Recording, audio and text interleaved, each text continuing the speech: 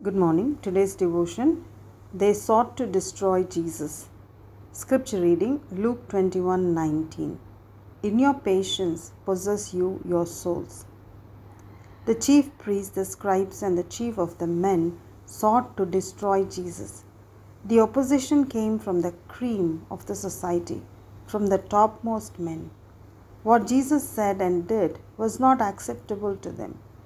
They had kept the men in control, but now the Lord was liberating them from the clutches of falsehood. It was a threat to them. They came upon him while he was preaching in the temple. They tried to hinder him. They asked him, "Who gave you this authority? From where did you get this authority to preach?" Jesus handled the situation wisely. He asked them a counter question about John the Baptist, if he was from God. They could not answer because they feared people. They did not accept John, but everyone else did. So they had to shut up and walk away without harming the Lord. They watched his every move. They sent spies to question him. They wanted to take him in his own words, but we know that it is impossible. Lord Jesus can never ever utter a single word amiss. Their aim was to catch him and accuse him of some fault to deliver him to the authorities.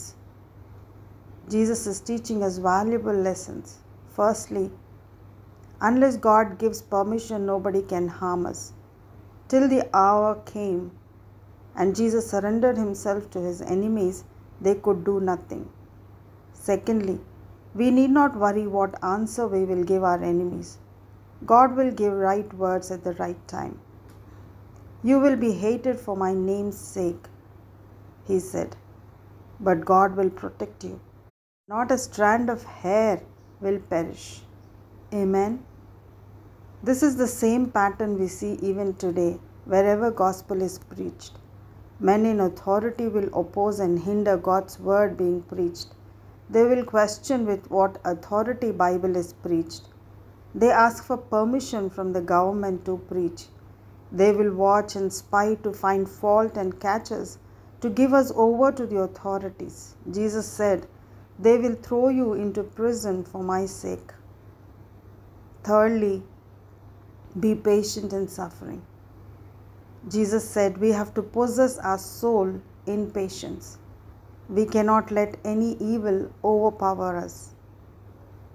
If they have done to the Lord, they will do to us. Prayer. Dear Lord, walking in your footsteps, help us to possess our souls in patience in the face of opposition. Amen.